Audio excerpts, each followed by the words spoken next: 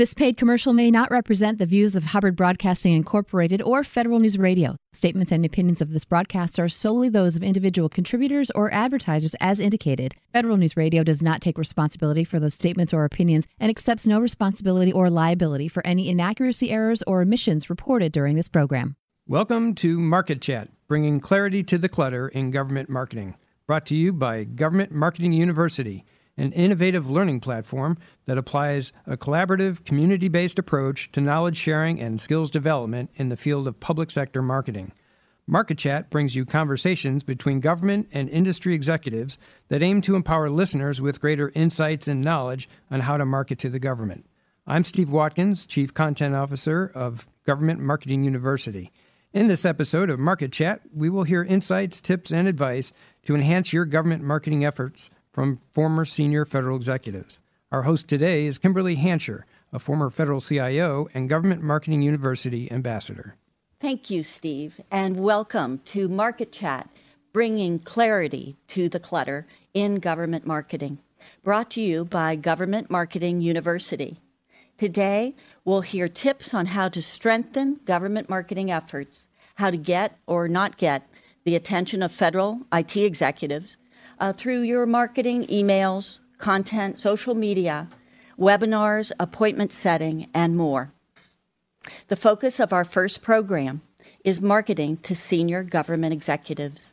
We aim to provide insight into how executives like CIOs, CTOs, CISOs, acquisition managers, and program managers, how they use marketing material, what their likes and dislikes are, and how to tailor marketing material for their needs. One of the 10 commandments of government marketing is know thy customer. So let's get familiar with just who are these government executives. Put simply, executives are the top dogs of an agency. They are senior federal executives, often referred to as the Senior Executive Service, SESers. Many of whom are in charge of large organizations that are composed of mid-level managers and IT professionals. But career executives are not the only ones to pay attention to. The mid-level managers and the IT staff are often the ones that do the market research, the ones that make presentations to mid and senior level executives, and the ones that serve on technical evaluation panels for selection of tools and technologies. Everyone is stressed with competing priorities, the demands of the job, and are challenged with sorting through lots of information on a daily basis.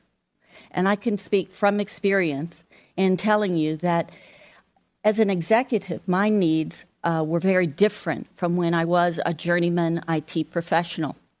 For instance, as a help desk manager with the Department of Veteran Affairs, I was most interested in what kinds of help desk software, for example, might be available to me.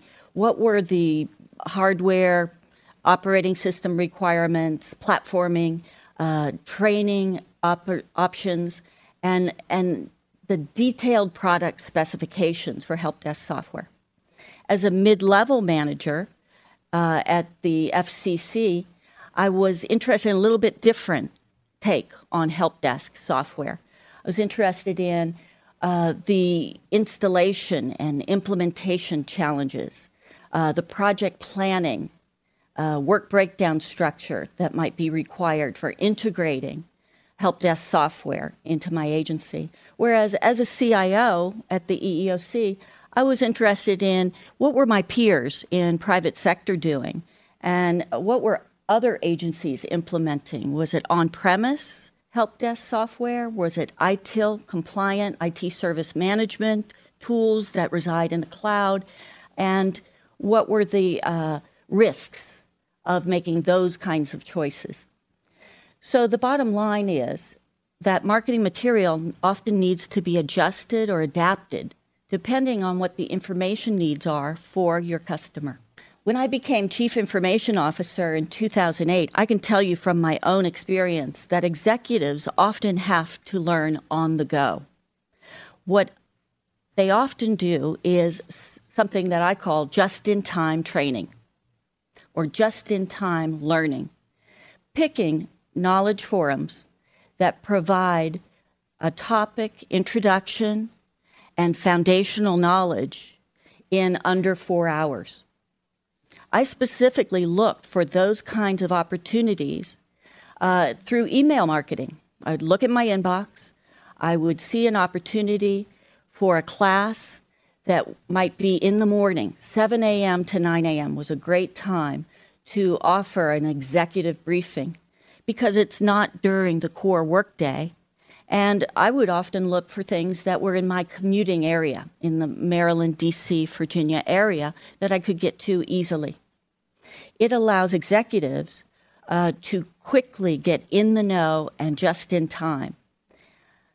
So those kinds of opportunities are very attractive for executives, but they're not the only kinds of marketing that are effective. We have an executive panel today that will tell us a little bit more about their views on what's effective marketing techniques and materials. So at this point, I'm honored to introduce my panel. We have Simone Siekmann, who is the former CIO at the Department of Commerce and currently the Chief Technology Officer at Attain in the Federal Services area. We have Keith Trippi, who was formerly the Executive Director for the Enterprise Systems Development Office within the Office of the CIO at Department of Homeland Security, and currently the President of Trippi Group and co-founder of a new startup called Your Move, LLC. We have Casey Coleman, former CIO at the GSA, General Services Administration, and currently Unisys Federal Systems Civilian Group Vice President. And John Johnson, partner at Deepwater Point and formerly the Assistant Commissioner for Integrated Technology Services at GSA. We'll be back to hear from our panel after the break. I'm Kimberly Hancher, your host with the most interesting guests, exciting ideas, and innovative ideas for marketing to government. You're listening to Market Chat on Federal News Radio, 1500 AM, brought to you by Government Marketing University. Do you work in marketing, sales, or business development for a vendor serving government customers? Then you should know about Government Marketing University, a new innovative learning platform that applies a collaborative, community-based approach towards knowledge sharing and skills development in the field of public sector marketing. Government Marketing University offers training, research, certifications, mentoring, and networking, all in one place to help accelerate your marketing success. Learn more at governmentmarketinguniversity.com. That's governmentmarketinguniversity.com. Welcome back to Market Chat by Government Marketing University on Federal News Radio, 1500 AM. This is your host, Kimberly Hancher, and today we're hearing from former federal executives on bringing clarity to the clutter in government marketing. The topic today is understanding what role senior federal IT acquisition executives play and how they engage the market. There are many misperceptions among vendors about how government procurement decisions are made and who makes them. In this segment, we'll examine the roles that senior federal IT executives and acquisition managers play in IT procurements and look at the ways that government executives educate themselves about what the marketplace has to offer. As a senior government IT or acquisition official, I'd like to ask my panelists, what exactly was your role in making IT purchasing decisions, and how did the marketing materials you encountered sort of influence you? Simone, would you like to start? Sure. I think one thing to note is there probably isn't a single right answer that applies across the entire federal government, particularly considering the diversity of different types of agencies. Prior to being the Commerce CIO, I was the CIO at NIST, and even there, the role was significantly different at a component level versus at a department headquarters level. I would say that at a larger agency or a headquarters level, the CIOs tend to be less directly involved in the decision-making and more typically setting direction, setting strategy, and potentially approving decisions, but not necessarily being the ones making decisions. Whereas at a smaller agency, there certainly is a lot more involvement day to day in the kinds of technologies that are being acquired and what the requirements are for those technologies. So one of the things that I think is important from a marketing perspective is to tailor your approach with some knowledge and insight into the individual and what their role is at their organization.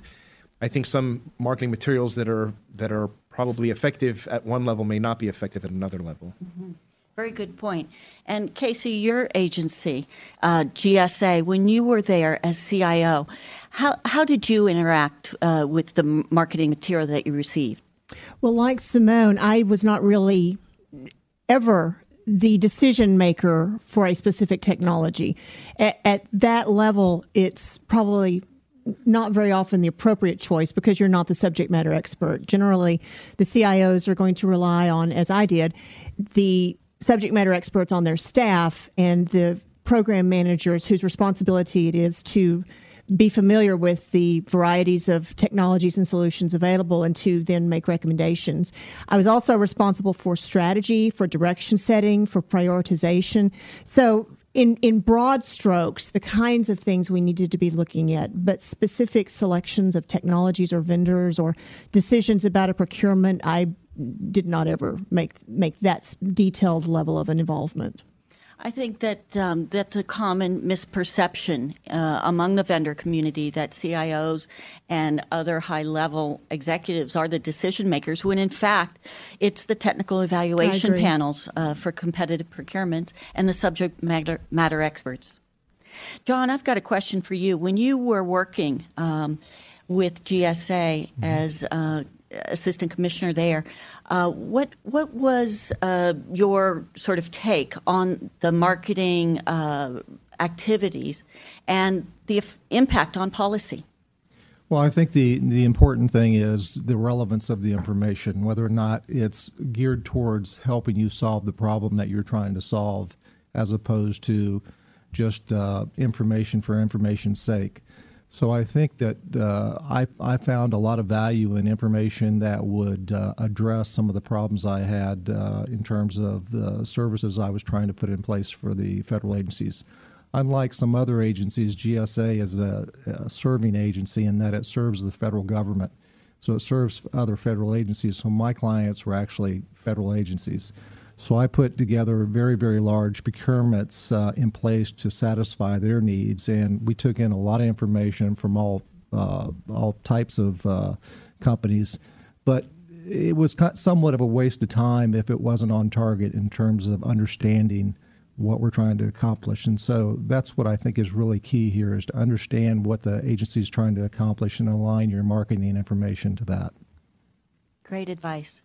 Keith, in working with the Department of Homeland Security, you had an important role in the area of applications and enterprise strategy.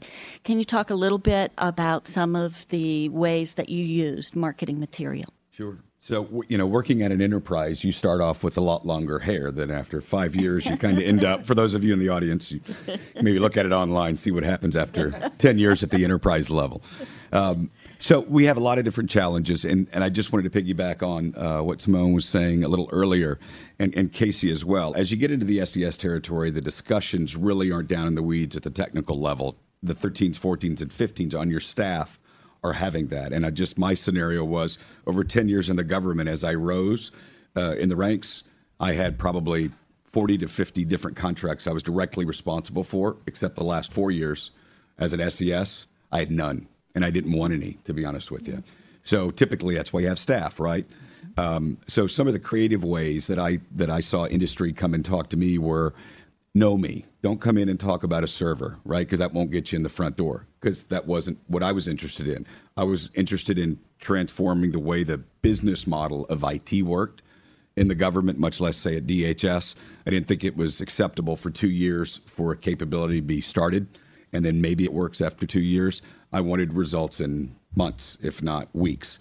So the industry that we're able to market in an area that I was interested in was in innovation. What's happening in the Valley, what's happening in Boston, what's happening in Raleigh, what's happening in Austin, and then what's working at large entities out in the commercial sector, like for a bank. Banks care about security. We cared a lot about security at DHS. That's an interesting story that I can easily relate to the problems that I'm experiencing over where I was located. Now, that said, once you got my attention, maybe we'll have a 30-minute meeting, cup of coffee. I was in the office at 6 every morning, so if you can meet me at 6, you got me. After 8 o'clock, see ya. You're not going to get me, right, till maybe 7 o'clock at night. So once you get my attention, then I would turn around and pivot and say, okay, who on my staff would have the next level of discussion? But I'm not going to sit and drill down into 40 levels of technology. That wasn't interesting to me. Yeah, I really can relate to what Keith just talked about. I would often get phone calls, cold calls, in the morning, and if I was at my desk, I answered my phone, and I would listen, and I would say, you've got 5 minutes to tell me a little bit about your company, your solutions, your services. And I was really honest after that 5 minutes of discussion on whether I could see a fit with my needs.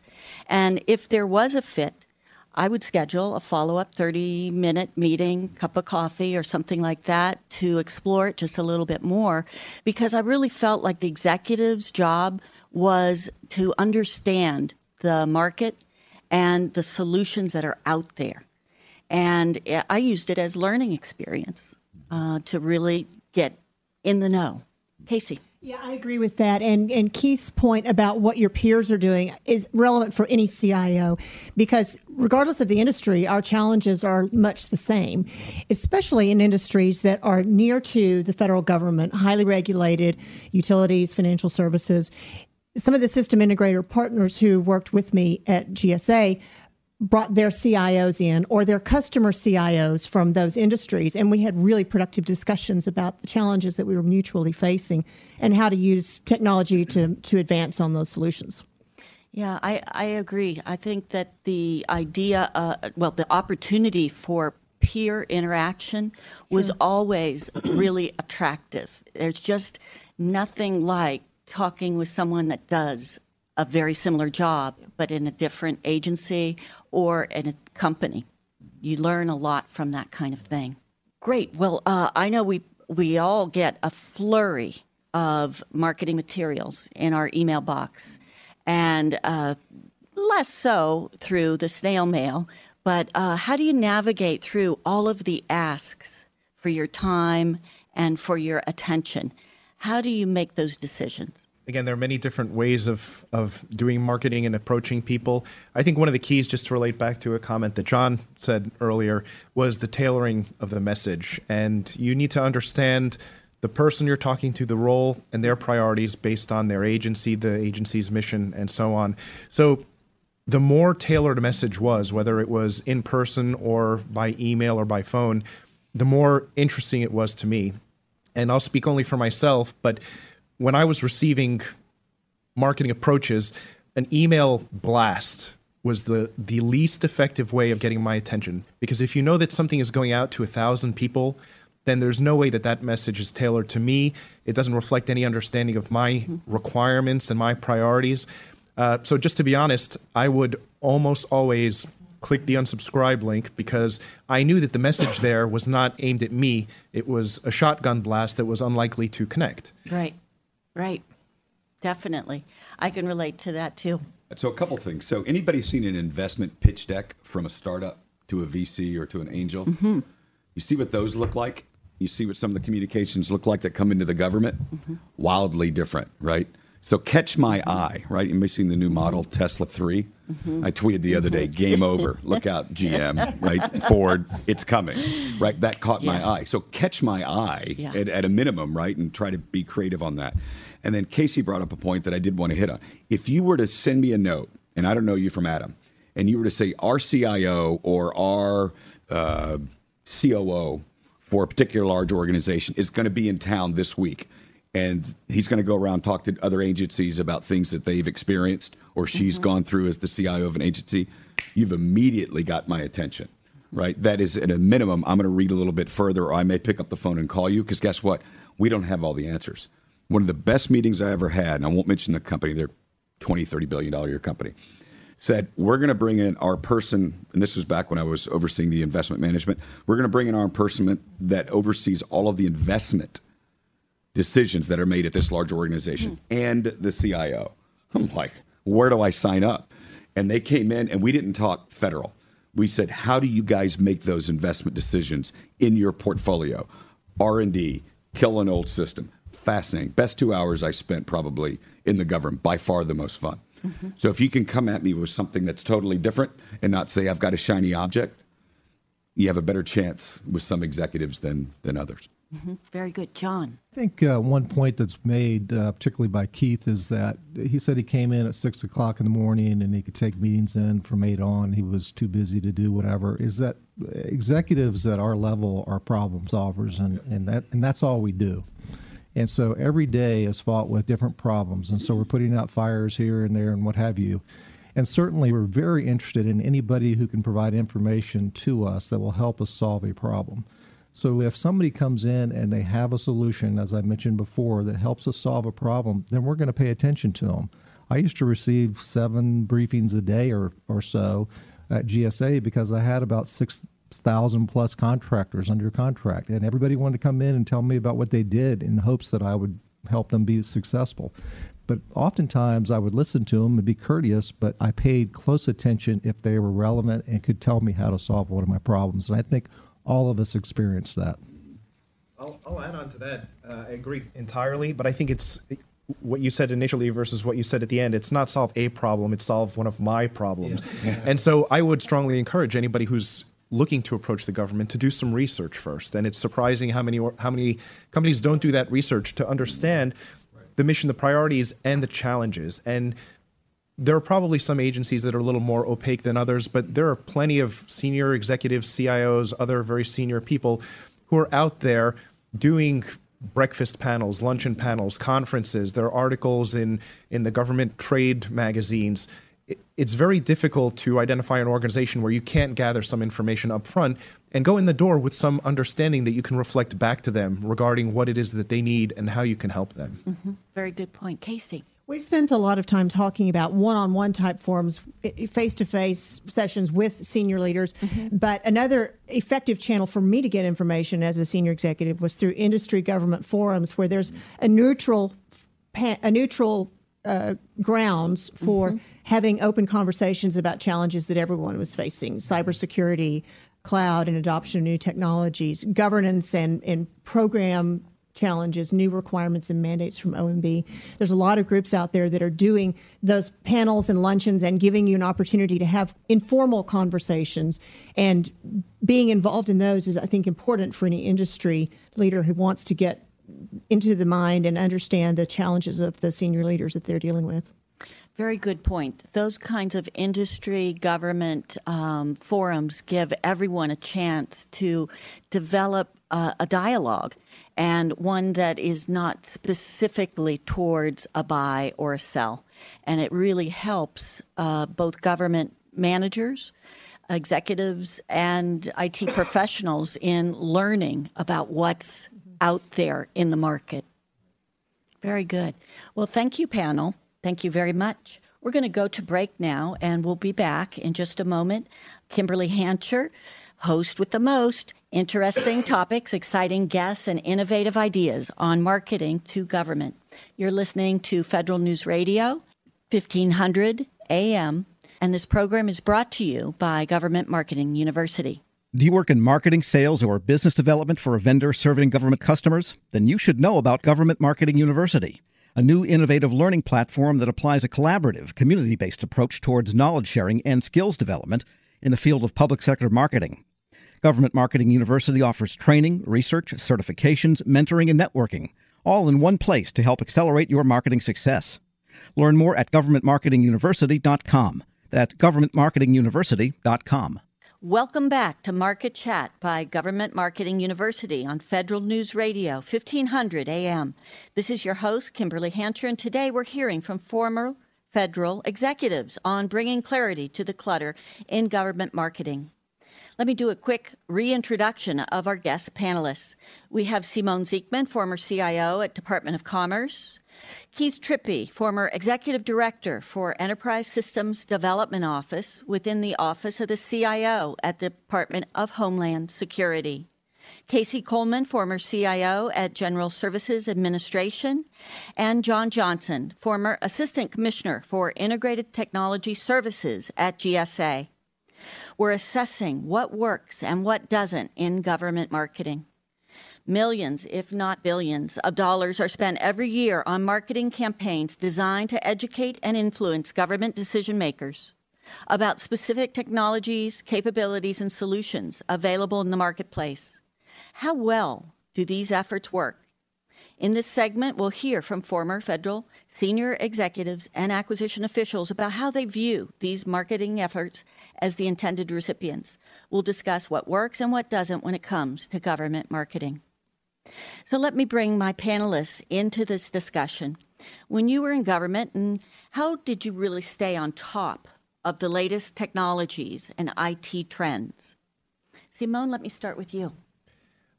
One of the ways I stayed on top of the latest things that were going on was just being out there in the community, doing a lot of interaction at conferences, a variety of panels. And as Casey had mentioned earlier, a lot of these associations and neutral types of organizations that create other sorts of venues for both government-to-government types of communications as well as government-industry collaboration, partnership discussions. And then I tended to have sort of my nerdy approach to keeping up on technology based on a variety of media magazines, typically online, reading a lot about new technologies. Certainly understanding from a government IT trade press what was hot in the government, but since the government is sometimes a little bit trailing on where the commercial sector is, certainly not limiting to those types of publications, but also knowing in the commercial sector what the latest types of technologies are. Mm-hmm. Great, thank you. And Keith, how about you? So I try to think about it a little bit differently. Everything that Simone said, we all kind of do in some variation of that. The one thing that I tried to do was, well, what are the VCs up to? What are the angel investors doubling down on? Where are they putting their bets, right? Because that can help provide some indicators about what's happening potentially 3 to 40 years before the government actually gets to where it adopts the technology. But it can be a leading indicator of things that will come down the pike for the government. So I was very interested in different VCs and angels, and there are plenty of websites and magazines that provide that. But it was definitely helpful for me to see what's coming that I don't know yet. Mm-hmm. Great. Casey. That's really smart, Keith. I should have done more of that. One of the ways that I thought was especially helpful to stay informed is to work with industry analysts, Gartner, Forrester, IDC. There's many others. They do a lot of work to do the analysis, to gather up what's going on in the market and to give you an unbiased perspective, at least one that's informed by looking across the marketplace. So I think that's probably true for a lot of senior leaders. They like to get an objective viewpoint. I thought that those kind of industry channels and analyst channels were really helpful. Mm-hmm. Great. And John, when you were at GSA, what kinds of techniques did you have to stay in the know? In addition to what I heard, however, participation in some of the associations was helpful. ACT-IAC, Affirm, ITPA, you name it. I think that you can gather a lot from those associations because they do tend to focus on some of the more relevant technical issues that are in place.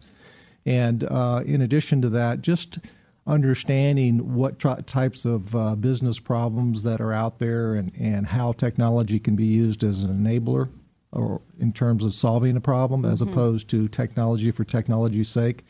I think there's a misconception in general that at this level that a lot of us are a bunch of geeks that love to, look at tech manuals and what have you, and that's entirely not true. We're all business people that are looking to help our agencies perform their missions more readily, and technology just happens to be a tool that we use to make that happen. I think that's really, really very pertinent. The idea of technology being the enabler for the business is really the key here. The only other thing that I would add is some of the peer organizations in government are really useful. The CIO Council, Small Agency CIO Council was particularly active, and I found that having that network of peers where you could ask questions, you could get information directly about trends, about adoption of specific technologies was very, very helpful in my sort of assessment of technologies. Mm-hmm. Keith. Well, I was just going to suggest to build off of that. So talking to your peers, so I would always reach across the aisle to different peers, whether they were in DHS or outside, and say, my goodness, are we struggling with pick a problem, right? What did you guys do about that? Or I think I heard something about that. So I always like to reach over to the peers and say, tell me who you guys had talked to help you solve this problem, and then bring them to me, right? So I could have a conversation and see if it's applicable. Yes. So, I mean, we do a lot of talking, but you have to understand we can go have a meeting, and while that meeting is going on, 10,000 people are not able to send an email, right? So our attention is halfway into that meeting. The other half is I've got a mission critical system maybe that's offline. So we're trying to balance all of that. But I think the referral piece is very helpful. So in marketing, if you've done some good work for so-and-so, ask them. Say, hey, would you mind suggesting us to others? And I would suggest people to others that I thought I knew them. I knew what they were struggling with. And if I had a vendor that helped scratch an itch for me, to Simone's point, I knew them and I would suggest them. And they knew I wasn't just going to throw a vendor over the wall. Right, it's going to come with they solve a problem that this particular individual has. So the referral network's interesting. Yes. I think that's a very important part of getting your company's solutions and services to other agencies, sort of across the aisle. Let's talk a little bit about specifics in marketing materials that you have used or don't particularly find useful. So let's start with sort of what works and what doesn't. Let's, for example, webinars. I remember when I first started out as a CIO, I looked to, learn quickly in those first 90 days and took advantage of some webinars. It was the early days of webinars. And I found it kind of useful to do that because you could multitask, you could tune in, you could tune out, or you could give it your full attention. So tell me, Simone, what do you think about webinars? Do you ever participate in those? I did, but probably less occasionally. And I think this goes back to something that Casey was saying earlier on in terms of who the influential people are in what sorts of decisions. And so very frequently, depending on who you're talking to and what their role is, if they have a need to learn specifically about a particular type of technology, the webinar may be a good channel for them. It's certainly a useful channel. It's just a matter of being one that's aimed at the correct audience. So there's no question that in any federal agency, you have people who are the right people to target and people who are the wrong people to target with those types of approaches. But they certainly are, I think, in general, a useful learning tool. Great. I would say target the webinar, target the white paper to the audience. So all of us didn't have our hands on contracts doing the awards. At a certain level, you just don't do that anymore. But again, back to what I was talking about, if you had a webinar where you could bring senior folks together from large commercial entities that have lived it and have done it, that'd be a webinar I would be interested in. But you're talking business, you're not talking techie. Right? Same thing on a white paper. If it's more than a page, I will fall asleep and it'll stick to my forehead, right? I'm not going to read it. I just won't. In principle, I won't do it. Sorry about banging. So what I would say is if you target it at the right level, give me one page. From there, if I'm interested, I'll turn around to my 15s, 14s, and 13s and say, I would suggest maybe you guys, if you have some time, participate in the webinar or read this white paper.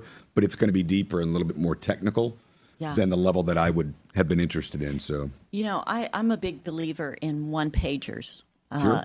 I found that a one-page document or infographic, even better, conveys a great deal of information in a short format. And I found those to be, I would give instructions, as a matter of fact, to staff that I want a one-page overview. And it really is challenging to take all your information that you want to convey and condense it to one page. But for executives, it's a particularly attractive format. Casey. I find this very therapeutic because I'm a little embarrassed at how short my attention span has become, but it's good to hear that everyone else has the same problem. So I would say that you don't have to tell your whole story. You can extract the key points, and if it's interesting, like Keith said, if it's relevant, we'll take it. I would take it and I would distribute it and I would ask my staff to dig deeper. So don't feel like you have to get the whole novel in tiny print on one page. Make a few relevant points with pictures, with graphics, easy to glance at, and make a yes/no decision and move on. Leave them wanting more. Yeah, a little bit of a tease is okay, I right? agree. Worked and Gone in the Wind.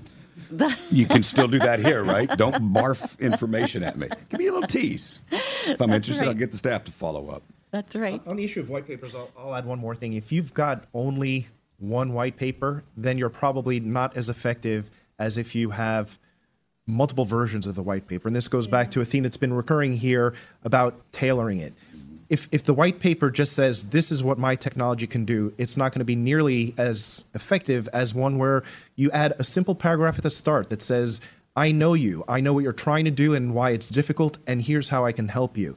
For those of you who are go beyond just the marketing and actually get into proposals, you'll see that very often an agency will make decisions about awarding work by having evaluation factors that include things like understanding of the work.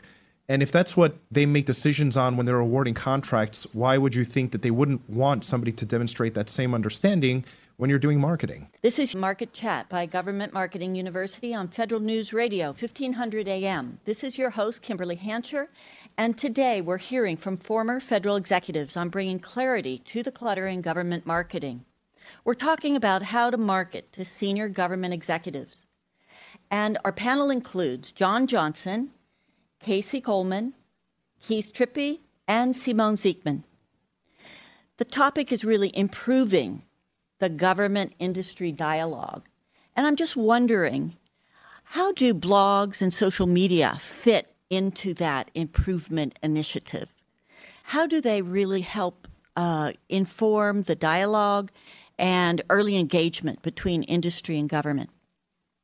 Casey, would you like to address it? Yeah, you bet. I think that social media has become just part of the fabric of our everyday existence, and it certainly is with mine, and it feels much more like part of an ongoing conversation, and in some ways more authentic and more of the moment than pre-prepared marketing materials. And it gives me and has given me the opportunity to listen to a lot of different people. I think I follow all of you on social media in one way or another, so I'm using it all the time as a way to listen and also as a way to contribute. And I do a monthly blog, and I think one of the useful things about that is that it gives you a way to express a point of view, because really a blog isn't very interesting unless it has a point of view. That's right. Very, very much so. Keith, do you have topics that you'd like to address on that? Well, I like the what's the right choice of word? How fast you can communicate with that. Now, again, some government folks may be a little sensitive to reaching out and using it as an outbound communication. Sometimes there are communication offices and IT groups that may not even let you get to certain sites. So hopefully this is something that you've taken it upon yourself. Certainly as an exec, you ought to have a sort of a well-rounding source of data sets that are coming to you that you can process. And so LinkedIn's pretty powerful because you can see some of the network relationships and then the ability to post there. Mm-hmm. Twitter's, somewhat really helpful because as say, for example, if there's a politician that's really loud and he was on a speech last night in Long Island, you may be able to pick that up on Twitter and get a sense of sort of the vibe of what's happening. Same thing around ID and different technologies and who's solving what problems. And you can get that at your own. Plus now there's analytics tools that you can put on top of the social media to get the sentiment analysis, to get a sense of what's really happening in this space, to even make it more simple for execs to digest. So there are services that are out there that do that I think are really helpful. Mm-hmm. Very good point. John? Yeah, I think one of the things that we must recognize when we use social media is that it is a very good tool for the one-to-many communication. So, for example, when acquisition people are working on a program or a procurement, I should say, they're oftentimes concerned about dialoguing with industry, but if they communicate via one-to-many, meaning that they have a blog or they have some mechanism where everybody can hear that information equally, then they have less of a risk in terms of violating anything or giving anybody any favoritism. So I think that social media has served that purpose, and there's some good examples of that. The Alliant 2 procurement, for example, right now is a very good example of how Casey Kelly and that team are using blogging and the GSA Interact site to communicate to many people at one time. And it allows industry to ask questions, and then when they answer, the answer to everyone. And so everybody gets to see it. So nobody can cry foul that they got some information that others didn't get and so forth. And so I think if used wisely, it's a very powerful tool. I think that's an extremely relevant point because, both inside government and outside government, there is a widely held view that executives and mid-level managers are overly cautious about communicating with industry outside of the formal RFP process. Right. And, that concern has prompted OMB to issue myth-busting memos back in 2010, 2011. And most recently, Anne Rung, Administrator of Federal Procurement Policy, reaffirmed that this is still an ongoing issue. So in this segment, we'd like to examine the panel's views on the current state of communication between government and industry and what might help improve early engagement and industry-government communications. Given the fact that we've all served as senior leaders in the government and now are in the private sector, what's the best piece of advice that you might offer to the vendor marketeer looking to drive government awareness of their products and services? I'd like to start, if I may, because I maybe not what's the most effective, but I wanted to speak on something I think is an often used mechanism that I never found helpful, and that is to bring a GAO report or an IG report or a new mandate from OMB and say, I know you've got to deal with this, so you need to buy my solution. And trust me, those things don't take us by surprise. We know they're coming. We've already created a plan. We may not have executed the plan because we've got to work it into the budget. But to think that that's a shortcut to developing a value proposition that your client will find compelling is I never found very helpful. Okay. You didn't like a poke in the eye? No, I did not. Well, not to mention the fact that often these reports put organizations in firefighting mode, and certainly when there's a fire, it needs to be fought. Absolutely. But those are not the most strategic objectives that any senior IT executive has. So there's always something that's maybe less urgent but truly more important to these leaders that they really want to be focusing their attention on, not the IG or GAO reports. Yeah. And the other thing, too, I mean, the behemoth that is the federal government, much less IT, 2 to 3 years to get some sort of system built. I mean, it's nonsense, right? You would last 5 minutes, CIO of Coca-Cola, if you did that. Give me some little wins. Help me get little wins that advance a strategy that if it takes 2 years to get the first win on a new strategy, you're going to lose the support up, out, and down to go make that happen. So think about what it is to take those bite-sized steps that we can collectively achieve success, which builds momentum to go build more. So just poking me in the eye that GAO said, well, no kidding, we know that, right? There's nothing new. But there are other areas that may help transform the way I do business that delivers more value for the mission that I truly care about, right? If it's a GAO report, right, I'll put it right up there with the other 14 sort of directives that I've got to balance across a budget that hasn't increased in X number of years. So getting the small wins to me was always more interesting than trying to do the big bet or just answer the principal's, call. Very good points. Well, what steps and approaches do you think that government managers need to take in order to provide the vendor community a little more information about what the top priorities are or what those pain points are that they would love to have some help with? John. I think that the more industry knows about what you're trying to accomplish, the better off the taxpayer is and the government is, I should say, in terms of solving the problem they're trying to solve. So I think that the federal executives are by mandate, it's necessary for them to communicate effectively to industry what they're doing in terms of what they're trying to buy, because it's very, very important to understand that the government isn't the innovator; it's industry that's the innovator. Mm-hmm. The government has problems it's trying to solve, as I mentioned before, and industry is a solution provider. And so, the more that we can communicate what's going on in our agencies in terms of what we're trying to buy and why we're trying to buy it, I think it's helpful to everyone involved. That Mythbuster memo that you mentioned before, yes. I think it was published the one I saw was published in 2011. It basically indicated that there needs to be a balance of communication between industry and government so that government benefits from the knowledge that industry has to impart. And anybody that thinks that they can do this with closed doors and not pay attention to what industry is doing has got it wrong. Right. Very good point. Can I propose a new rule? Please. New rule. If you're an SES, Yes. you have the immediate ability to publish on pick your social media of choice about what your needs are out to industry. You don't have to filter it through the public affairs people. You don't have to filter it through the community. This is heresy, right? This is kind of fun on the other side. You have to communicate it to the communications off, and you don't have to work with the contracts folks. You can publish it because guess what? You're an SES.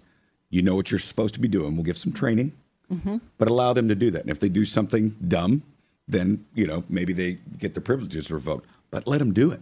Yeah. Why make industry guess? It's insane.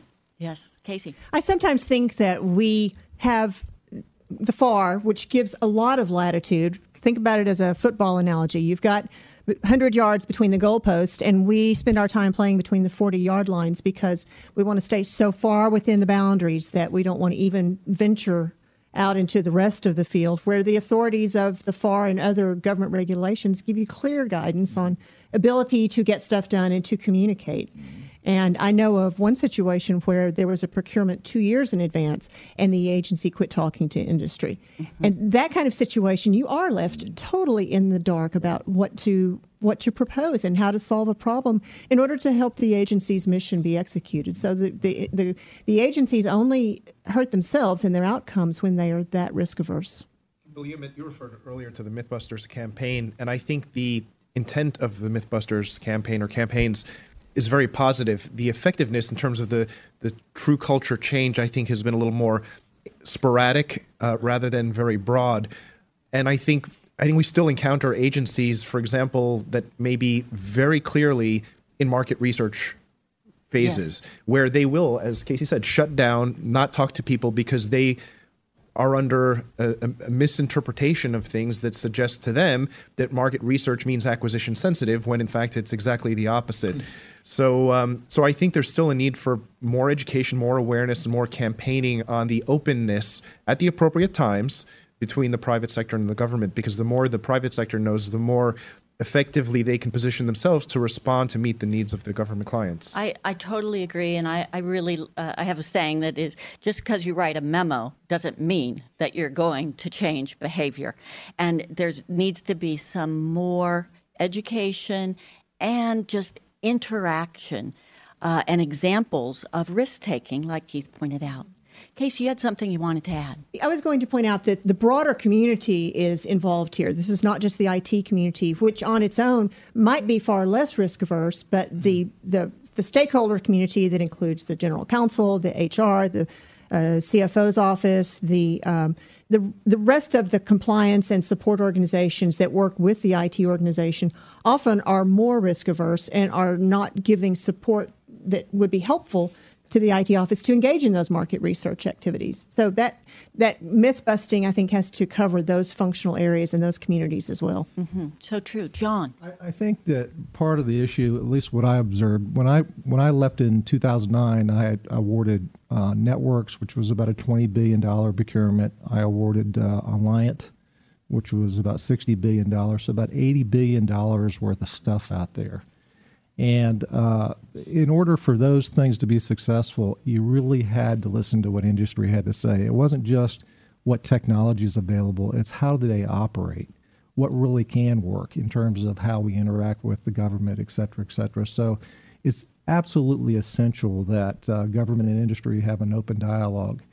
Furthermore, the one thing that I've observed is that there is this group inside the government that hides behind that FAR to some extent. And then there's the operations or the mission people. And the mission people need that procurement to go forward because they're trying to satisfy a need. The procurement people can sit behind that wall and be safe and say, hey, you can't do it this way, you can't do it that way. They need to join forces and understand that everybody needs to be aligned behind the mission. Yes. And so when I was in the Pentagon, there was a general I worked for, and I can't forget this story where a contracting guy was sitting next to me, And the general said, I want to accomplish X, Y, Z. And the contracting guy said, you can't do that. It's against the FAR. He said, see that FAR? He said, go find me an answer. And so, there are people out there that can find answers. That's and right. they're not just, you can't do it because. So I think that it requires a little creativity, but I found the people that really understood the FAR and what they could do were the most valuable people to me. Document, Yeah. Right. Can't document. Exactly. Right. Yeah. Very. One last thought Yes. on all of this to help stimulate maybe some transparency. Wouldn't it be interesting, leveraging all the different social media tools out there, let industry independently and offline all weigh in on the most transparent, industry-friendly, open government agencies and scorecard it every quarter. Make it available. I was just going to say that I think that there are some very good examples out there. One I just mentioned earlier, where government does have an active dialogue with industry, and if there could be a MythBuster kind of follow up in terms of what's going on right out there, what are the best practices, I think that'd be very helpful. Well, super ideas. I'm part of that ACT IAC group that is thinking about how to further the MythBusters campaign, and I'll bring up some of those ideas. Very good. Well, I'd like to say thank you so much to our great panel members. And thank you for listening to today's Market Chat by Government Marketing University on Federal News Radio, 1500 AM. Tune in for future Market Chat episodes. It's an ongoing program. Be sure to go to www.governmentmarketinguniversity.com for the latest updates. Do you work in marketing, sales, or business development for a vendor serving government customers? Then you should know about Government Marketing University, a new innovative learning platform that applies a collaborative, community-based approach towards knowledge sharing and skills development in the field of public sector marketing. Government Marketing University offers training, research, certifications, mentoring, and networking, all in one place to help accelerate your marketing success. Learn more at governmentmarketinguniversity.com. That's governmentmarketinguniversity.com.